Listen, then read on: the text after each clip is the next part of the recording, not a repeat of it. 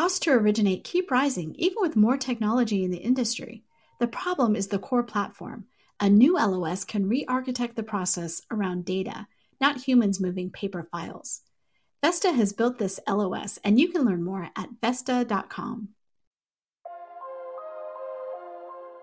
Welcome, everyone. My guest today is lead analyst Logan Mohtashami to talk about the Fed, bond yields, mortgage rates, and more.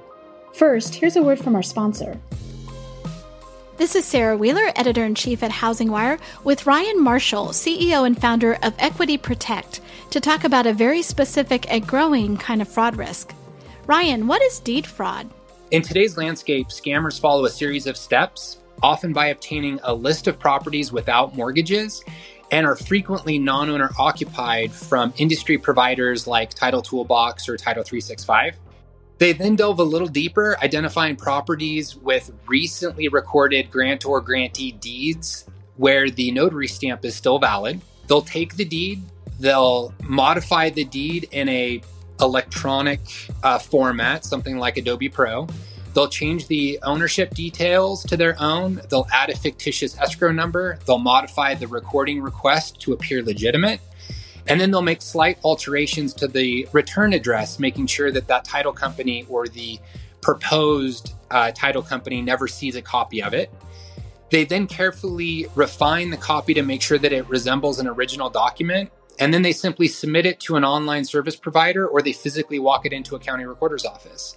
The next step is the scammer will visit a local bank with lax security measures in place. They assume a false identity. They apply for a loan, patiently wait a 3-day rescission period, deposit the money into an account that's often held for 5 to 7 days. They'll withdraw it, and then they vanish without a trace. Ryan, thanks for letting us know about that. Listeners, you can find out more information about deed fraud and how to prevent it at equityprotect.com. Logan, welcome to the podcast. It is wonderful to be here, Sarah, in just another crazy 6-7 days that we've had to deal with everything, with the economy, the Middle East situation, the bond market, and more Federal Reserve people. We're recording this at the Housing Wire annual event in Austin, and we have met dozens of people, hundreds of people, talk to them about the mortgage rate lockdown, which, by the way, I have lots of people on my side. Don't worry, audience. I'm going to do great. I'm going to win. But Sarah, I'm questioning the mindset of trying to talk trash to me and thinking that that's going to be your best thing. No, as I just said before we started recording, the more you assume that you're going to win this, the more determined I am. It's not about winning. It's about destroying my opponent. Oh, it's about winning. In the biggest fashion, so everyone then knows that there was Sarah Wheeler, the person who thought they could beat Logan Mohtashami. Oh, I can beat Logan Mohtashami. That is definite. We have a lot to talk about today. And actually, when you told me what you think the headline of this should be, which is, have we reached the peak mortgage rates for 2023? I hope so, right? Fingers crossed. What we're going to talk about today is we're actually going to first go back to October 27th last year. And why did, we write that article on that day about, the peak of the 10-year yield and mortgage rates then. And if people don't remember, I'm talking more of the bond market, what the markets are doing. And last year, the dollar was getting stronger. Japan had to do intervention. What we saw was London was on the verge of losing its pension funds. There was so much market stress and inflation was still rising, but the Fed's own recessionary indicator, the main one, flagged, on that day. So I thought, okay, market sense-wise, there's a major sell-off. There's major stress around the world. Most likely, we've heard a short-term peak. The next move is going to be lower. There are some similarities to that today. For different reasons. The 10-year yield has escalated, right in front of the Fed. The Fed, before the Fed meeting, talked about, bond yields are already high enough already. It's in restrictive territory. So if the growth rate of inflation falls, we can maybe cut rates a little bit next year. And then it just blew right on them. So what do we know right now is that as of today, 7 Fed presidents have now come on and try to talk the market down. Maybe not aggressively, I would say, but still enough to say, hey, listen, the bond yields are up here. There's no more rate hikes going. So they're trying to give the impression that it's over, right? This is it. So the 10-year yield doesn't go more and more above it. And, we've talked about this for a while now. Real yields were restrictive for them when the 10-year yield was at 4 to 4.25. And they talked about, okay, we could cut rates next year. It goes above 4.25, and then we even talked about this. They were going to have to come out and maybe talk the market down or intervene in some way. I would not say they've intervened, but they are. I mean, Waller and Logan are both the presidents that are very hawkish, and they're even kind of trying to store this because what they don't want is they don't want something to break in the sense that they're forced to cut. They want to keep rates higher for longer and then create more labor supply. So they don't want to do it in the way that something is so quick. So I think it's very telling that they've had 7 Fed presidents come out in the last 7 days and talk the market down. Well, and I know you feel like there's significance specifically in Waller, right? I mean, because he's the attack dog they sent out for when they want to be hawkish. Yeah, and he kind of said, the bond market's kind of doing our work for us and stuff. So again, for me, I'm not a Fed pivot person because, I think they won't pivot like people want until they actually see the labor market break, and that's been correct. There's a lot of the Fed won't pivot people, but they're just kind of like, hey, listen, we just want to crash the economy, let the Fed raise rates fast enough to break things. I'm kind of in the other camp where the labor market is better than what they think. So in this case, we're in a different spot here because the Fed has already raised rates so much so fast. So for them to actually now come and try to talk the markets down makes sense to where the growth rate of inflation is. And in the presentation I had yesterday was trying to emphasize to people, it is a positive that the growth rate of inflation is falling. Even though some people are frustrated that mortgage rates haven't fallen. We won't be having this discussion today if the growth rate of inflation hasn't been falling for the last few months. I mean, that has to happen. I think where you would say the Fed has just misstepped is that the whole premise that we have to have the labor market break is not based on current conditions. Well, they kind of believe that for inflation to go down, the economy has to grow below trend and the labor market has to get softer or break in that sense, the 1970s model. The labor market is fine. The economy is still growing and the growth rate of inflation fell by itself. End of story. Game's over. That didn't work, right? So if you want to say, well, it wasn't about the growth rate of inflation falling, we just want that 2% level. Okay, then you have to change everything you said last year because they went heads down. We're going straight for the 1970s model to get the Fed funds rate above inflation. And right now they're in a spot they're comfortable with. My thing is that if you're a trader, you understand key technical levels of the bond market, and I understand why there was a lot of shorts in the bond market. People betting that the bond yields will go up with supply, what's happening with Japan, and everything. The Fed being hawkish in that statement backfired on them. If you believe that they're they want a soft landing, so this explains maybe all of the Fed members coming out to try to Humpty Dumpty fell. All the king's men is trying to, fix them. So in that sense, I think it's they're just trying to walk things back a little bit. And if that's the case, then did mortgage rates peak? It could be. We've had a short-term explosion, that 4.875% on the 10-year yield that I had the state of midnight to see. That's the key level right now. And the more the 10-year yield goes lower and lower, the better that premise will be, but we really need to break under 4.34%. I think this is one of the reasons, Logan, that you said for a long time, like old and slow, because they're looking at it from the 70s perspective, but we do not have a 1970s economy. Take out the stuff we're talking about, all that. I mean, just look at the way the economy works is fundamentally different. Well, we don't have the labor force growth in the 70s. Oil, we had oil shock for different reasons. Oil prices have to be like at $450 adjusting to inflation to get back to that level. So it's just, I think the Fed just felt like their credibility was dead and they needed to just push things and they wanted a recession and it just quite didn't happen and they're surprised about it and it's all happening with jobless claims near 200,000. I think that's the big ticket that the labor market is getting easier, but not the way that, some people thought. The Fed really just had to, get their credibility back. They pushed short-term rates as high as possible. They put their heads down and just went with it and, forecasted a recession in 2023. I tell people forget this. They had a 4.5% forecast for the unemployment rate. That's a recession, right? And that's why I always say the soft landing is really based on 4.5 to 4.75%. If it goes above 4.75%, that's not a soft landing. So everyone has their own metrics for it. But in this case, the economy is growing above trend. The labor market is getting softer, of course. Job openings are down, wage growth is down, but it's not breaking like they thought they needed to. So the growth rate of inflation that they always stress about the 70s, and the reason I bring up the 1970s is because Fed members, all they do is bring up the 1970s again. Right. So we are using their own words against them. But in this case, the growth rate is falling, right? With the PPI number, inflation came out today. It was a little bit hotter than normal, but does not look anything like the 70s. We had an inflationary event with COVID. The disinflation factors are happening. It takes time for some of the other things to work itself out. But the entrenched 1970 booming economy, whatever, in that mindset, wages spiraling out of control, that's not here. And the labor market's tight. That's why I always emphasize that. But in this case, recently, for this situation, it's just the bond market. How you have to think like bond market traders.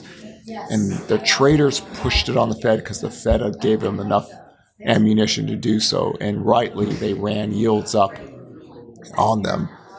So I think I'm still not a Fed pivot person. I don't consider any of this as a Fed pivot, but it is noticeable that they're all kind of trying to walk things back. So I had Sandra Thompson on this morning, right? We did a fireside chat here at the conference. And when we were talking about affordability, she brought up wage growth and said, affordability is hard right now because you have had inflation on home prices, on these other things. But wage growth hasn't really kept up with that sort of inflation. That's what she said, right? Director of the FHFA. Well, wage growth now is in a better spot because the growth rate of inflation has fallen. So I think, when you talk about home buyers, when home prices are up 40%, in a very short amount of time, the savagely unhealthy housing market, there's no way you could get that kind of wage growth to kind of match that. So, and again, so much of housing is really your starting base pay how old you are, dual household incomes. But the wage growth that we've seen, the real strength has come in the lower end. So that in a sense helps renter financial profiles. It does. That's a great point that where wage growth was happening. I mean, it's good that some people saw their wages grow, but that's not necessarily going to be the home buyers. Well, no, I mean, on the lower end side, not really, unless they're part of a dual household income. So it's a good thing. Like the whole thing about the U.S. economy for long is wage growth on the lower end was not happening. So this is a positive, I think. So it's just a lot has happened. And with what happened in the Middle East, how much is this in the Middle East? Because, whenever the world is in chaos, people run to the dollar, people come to U.S. bonds. But I think a lot of this move recently, it's just the Fed trying to talk the market back. That's it. This is Sarah Wheeler, Editor-in-Chief at Housing Wire, with Melinda Wilner, Chief Operating Officer at UWM. Melinda, what should independent mortgage brokers be doing right now to prepare for when rates do eventually come down? It's a great time to think about such an exciting time ahead. A couple things. One, focusing on scalability of their business, how to do loans more quickly and with even greater service. It's a great time right now to really focus on the experience with the borrower too, and the referral partners, the realtors, the people that they work with today to get business, really strengthen those relationships, but really a giant focus on how to give the borrower the best experience so that when rates fall, it's a no-brainer. Let's do this again. Let's get our rate lowered. And then thirdly, really just focusing on the business and building the business. So whether it's marketing strategies, how am I going to do things differently when it's a refinance period? How am I going to train better and quicker next time if they intend on growing and adding to their team? What are the things that I can do to make training more quickly and easy in the future? So it's a really great time to think about, such an exciting time, but really important to think about and take the time to think about what's ahead. All great points. And listeners, you can find out more at uwm.com.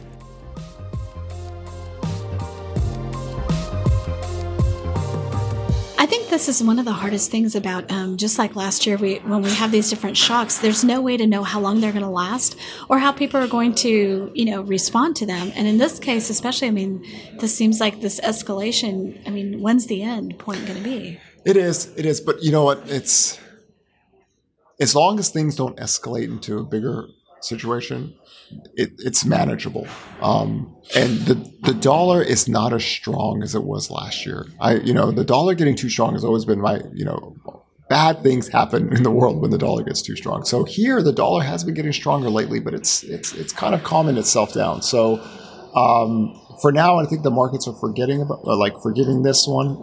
But the Fed talk, I cannot stress enough, has been the main thing that I think that has calmed the markets down because the markets were wild.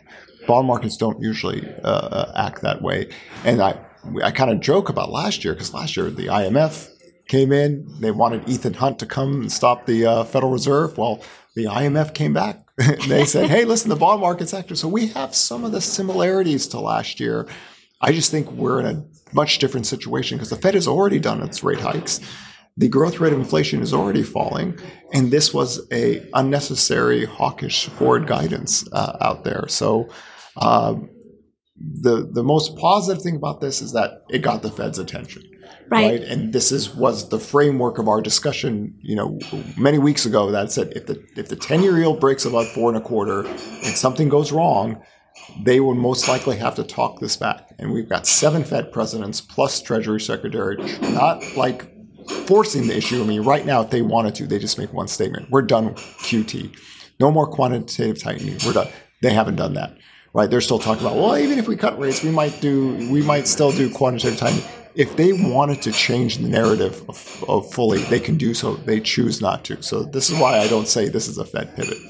It's hard to understand why they don't do that. I know that they have the bigger economy to think about, but if you kill housing, that's not good. Well, housing's demand is near 21st century lows. So I think another thing that happened is the NAR, the Mortgage Banking Association, and the National Association of Home Builders all wrote a letter to. One of the jokes I made here at the presentation was that the Federal Reserve, if they look at the purchase application data, it's like that old chimpanzee commercial where they were all happy because they thought they made millions of dollars, and then some guy comes in, no, your chart's really this. It's going down. And that's if they looked at the mortgage purchase application, and we had Fed presidents for weeks say housing's recovering. I was like, what are you looking at? I can't defend them when it's like, and I just have to say, it's like the chimp commercial. Somebody's showing them the reverse of the NBA data.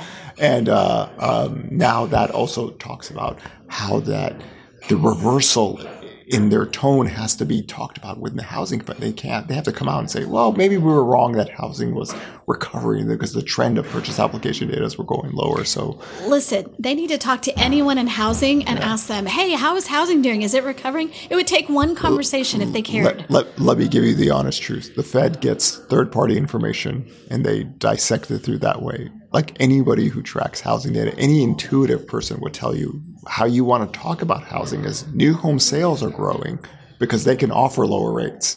Right. But the existing home sales market has stabilized demand, but it's not in a sense growing. Home sales have been falling for months. So as the Federal Reserve, as presidents, you have to realize when you say something and the data is so clear the other way, it makes you lose your credibility to any Federal Reserve member listening right now or staff members. Please tell them that. It's very hard to defend your bosses when they can't read the simplest data. Also, you risk breaking something right now that really is not going to be able to be easy to get back. We talk a lot about the fact that the banks took a huge step back after the financial crisis when it came to mortgage lending. It wasn't profitable for them. Why should they do it, right? And who stepped in? The IMBs, the independent mortgage banks. With buybacks, with a whole bunch of other things, they're at risk right now. We've seen so much, industry turmoil already. We know more is coming. If you break this, who's going to step in and do it? Well, the banks don't want mortgage. They don't. Yeah, I've always had this belief with the Fed. Housing isn't their thing. Right. There's just the credit things for 2000 to 2005 wasn't their thing. The talking about where we were discussing in 2021 that, we actually do need higher rates. And I understand their job is for the economy. You don't make policy around housing, but I could always tell when people get third-party information and then they kind of puzzle it or put the pieces together rather than people who are just, it's religion to them. It's oxygen, it's food, it's water. You're describing yourself right now. Yes. I know. And it's just like you can't, there's things that are said and it's just, I've always said this, when you're the Fed president, it just isn't a good look. It's not a good look. Well, I hope that we can look back at this date. So we are doing this on October 11th, right? Mm-hmm. October 11th is when we're recording this. If we could look back and say this was the peak, we were right. This was the peak of mortgage rates for 2023, and they came down. And then we have that mini boom like we had last year with purchase apps. As soon as we got just a little bit lower in rates, and then we had 3 months of purchase app data that was better. Well, last year 7.25% was the peak, and then mortgage rates went all the way down to 5.99%. But it happened with duration, and this is one of the things I would say.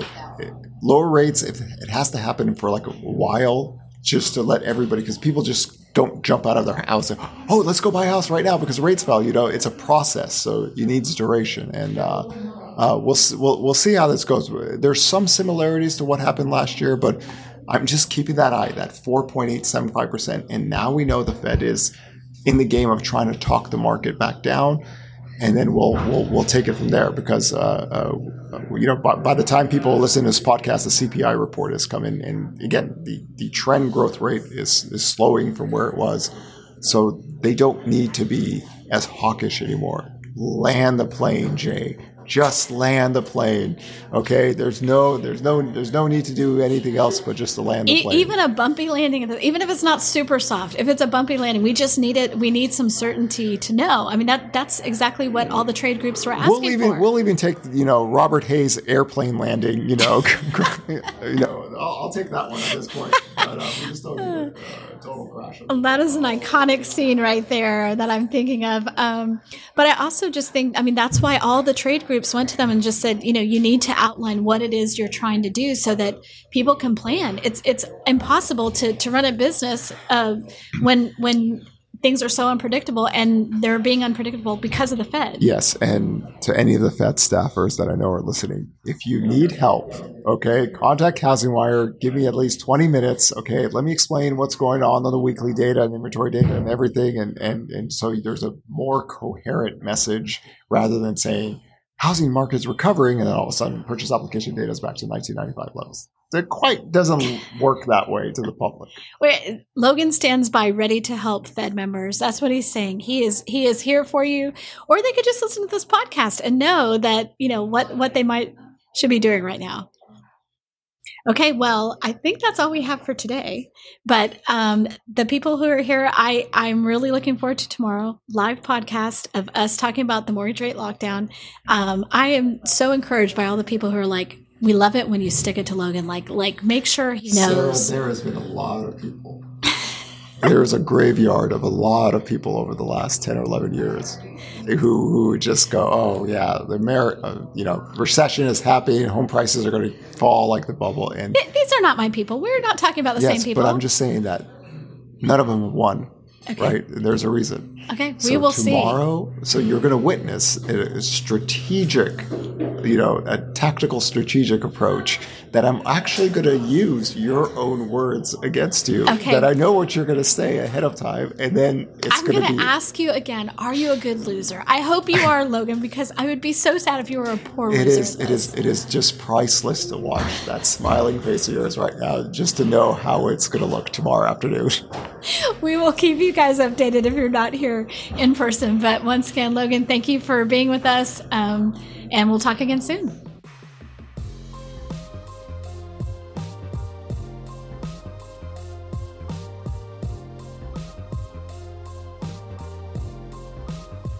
Thanks for listening to Housing Wire Daily. If you haven't already, we'd love for you to take a minute to rate the show and leave a comment. And make sure to tune in tomorrow for more news and insight.